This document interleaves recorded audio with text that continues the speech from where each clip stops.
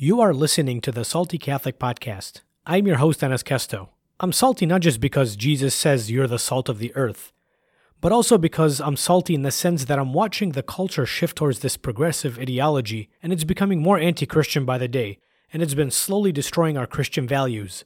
I'm also salty because I'm watching Catholics become very lukewarm in their faith and not standing up and defending against this secular culture. So I'm here to sprinkle in a little bit of flavor. Alright, let's begin.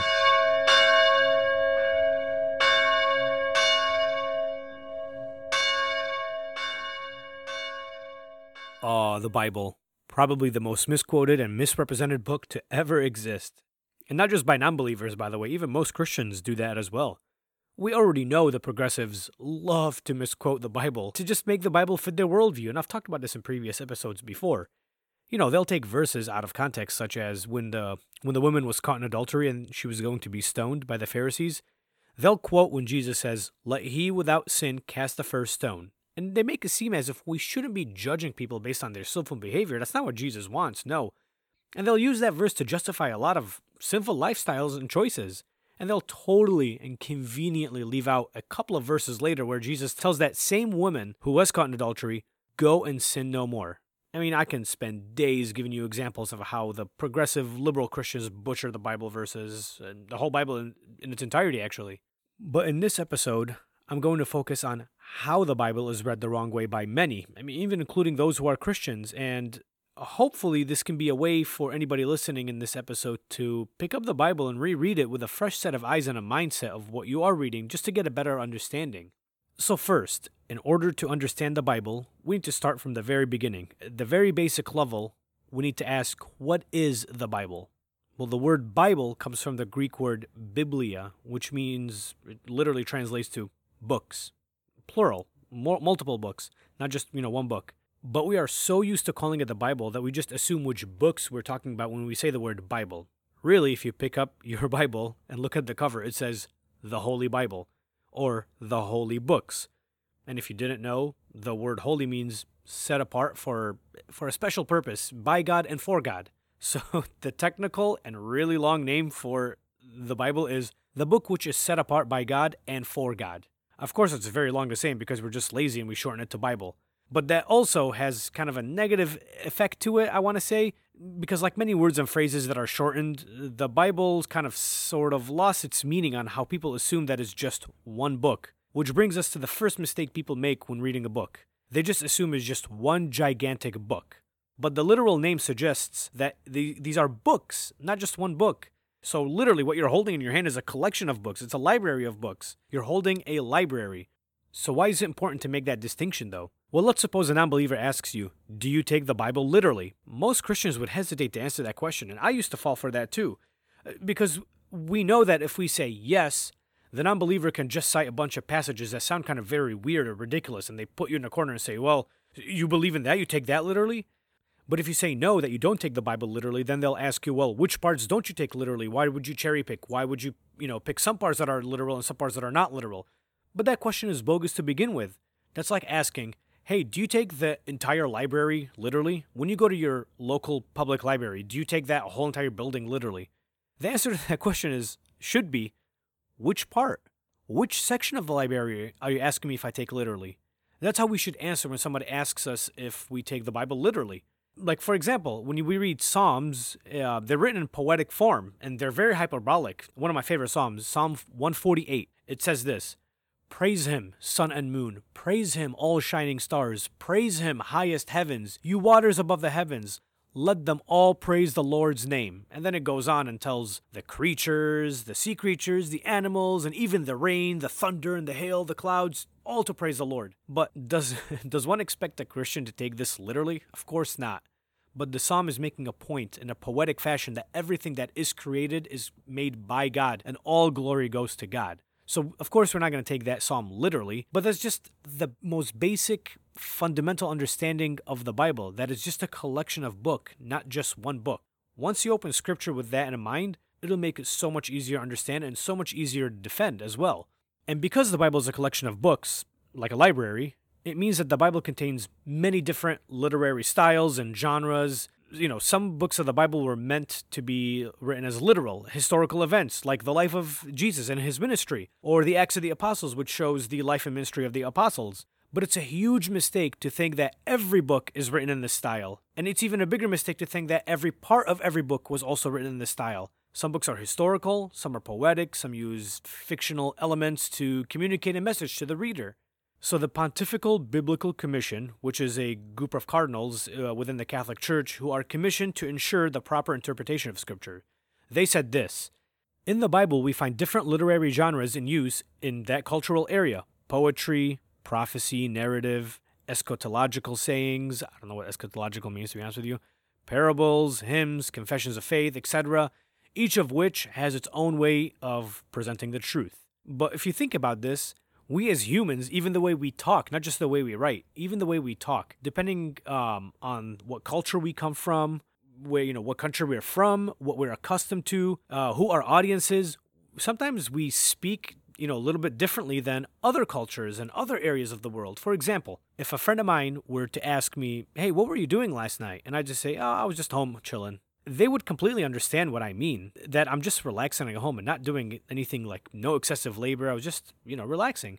Now, if someone who's not from a more modern Western culture and English is not their first language, it's their second language, and they don't fully understand the culture, and they'll hear me say, I was just at home chilling, they'll think that the temperature in my house was cold and that I was literally chilling. But of course, because they misunderstood that form of language, doesn't make my statement any less true. It's just a matter of how was I presenting a truth. And this is why it's important to keep in mind that the books of the Bible were written by many different authors who came from different times and in some cases different cultures, and wrote to various types of audiences who came from different times and different cultures. So they had to use a genre that they could understand.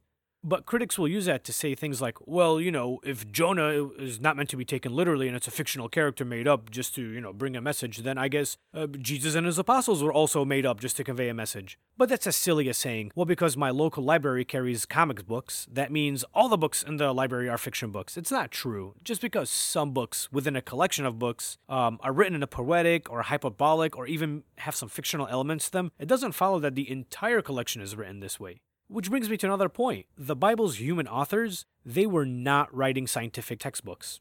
Pope Leo VIII said this: the authors of Scripture did not seek to penetrate the secrets of nature, but rather describe and dealt with the things in more or less a figurative language, or in terms which were commonly used in their time, and in which many instances are in daily use in this day, even by most eminent men of science.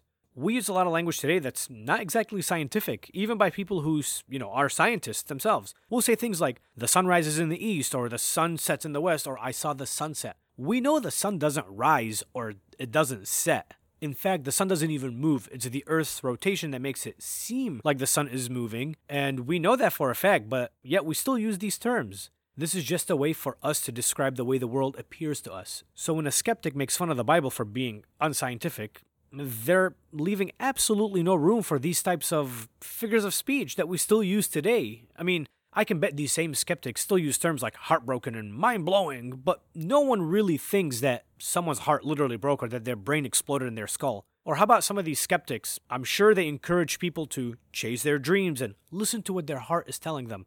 Does anyone stop and correct them, be like, excuse me, sir, it's physically impossible for you to chase a dream. A dream is, not something physical. And your heart, no human heart is, able to speak to its own. No one says ridiculous things like this.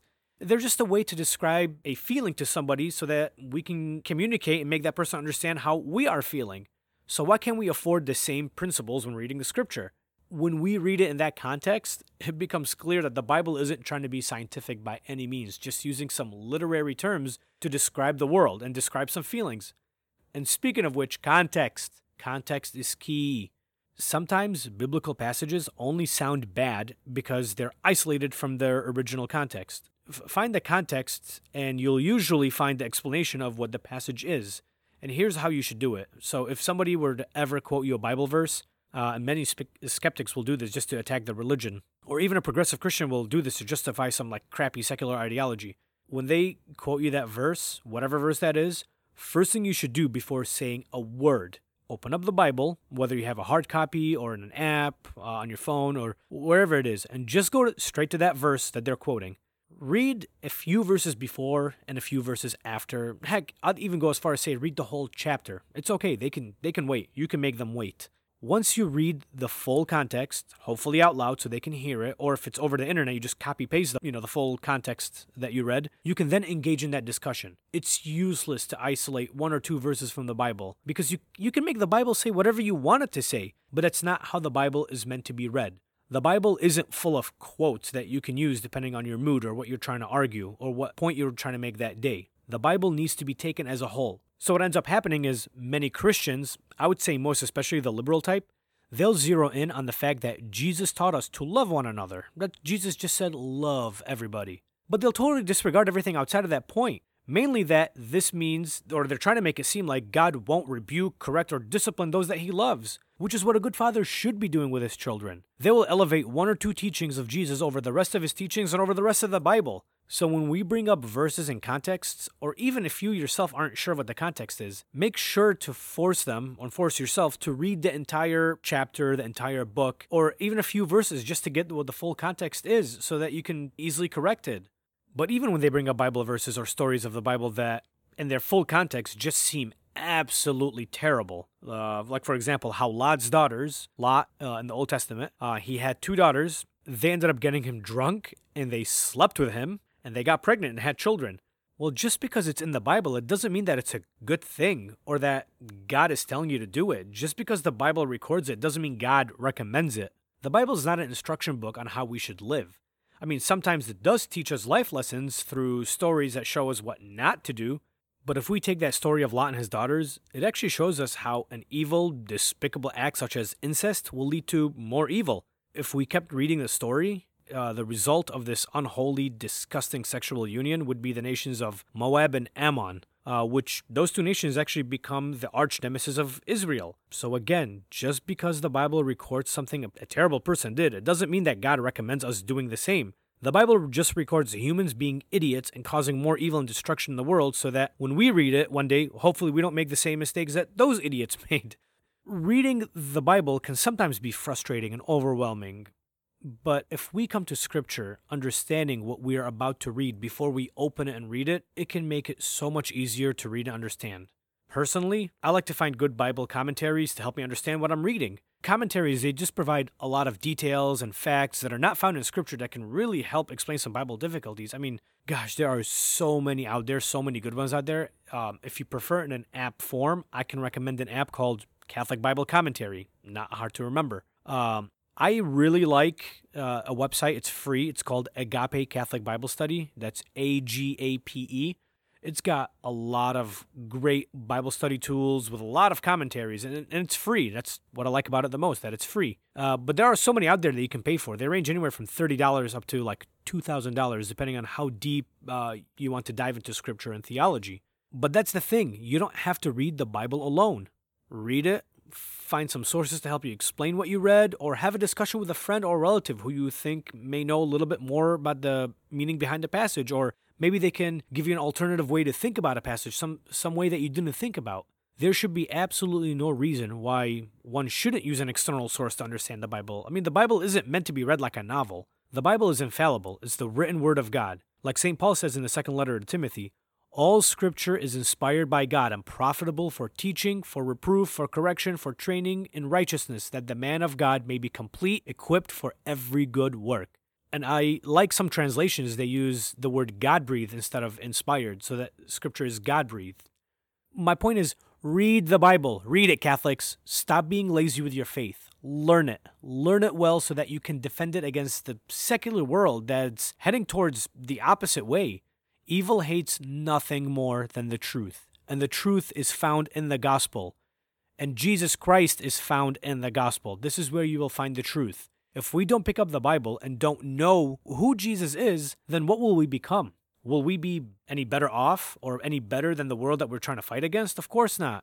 We need to understand the Word of God so that we can preach the Word of God. And I'm going to leave you with a great quote by St. Ambrose, and he says, "Just as in paradise, God walks in holy scriptures, seeking man." Amen. I would like to thank everybody for tuning in and listening to the program. Please continue to pray for me as I pray for you all. It's all I ever ask for. And if you like the show, please subscribe, please share. Even if you don't like it, just subscribe and share. Do it for me. And also, if you do enjoy this show, please check out the other shows from ECRC, one by my great friends Jeff Kassab and Polaris Hockey called The Catholic Avengers. And also check out... Actually, no, that's all the shows that you need to know about. No other good ones through ECRC. Anyway, God bless you all, love you all, and be salty.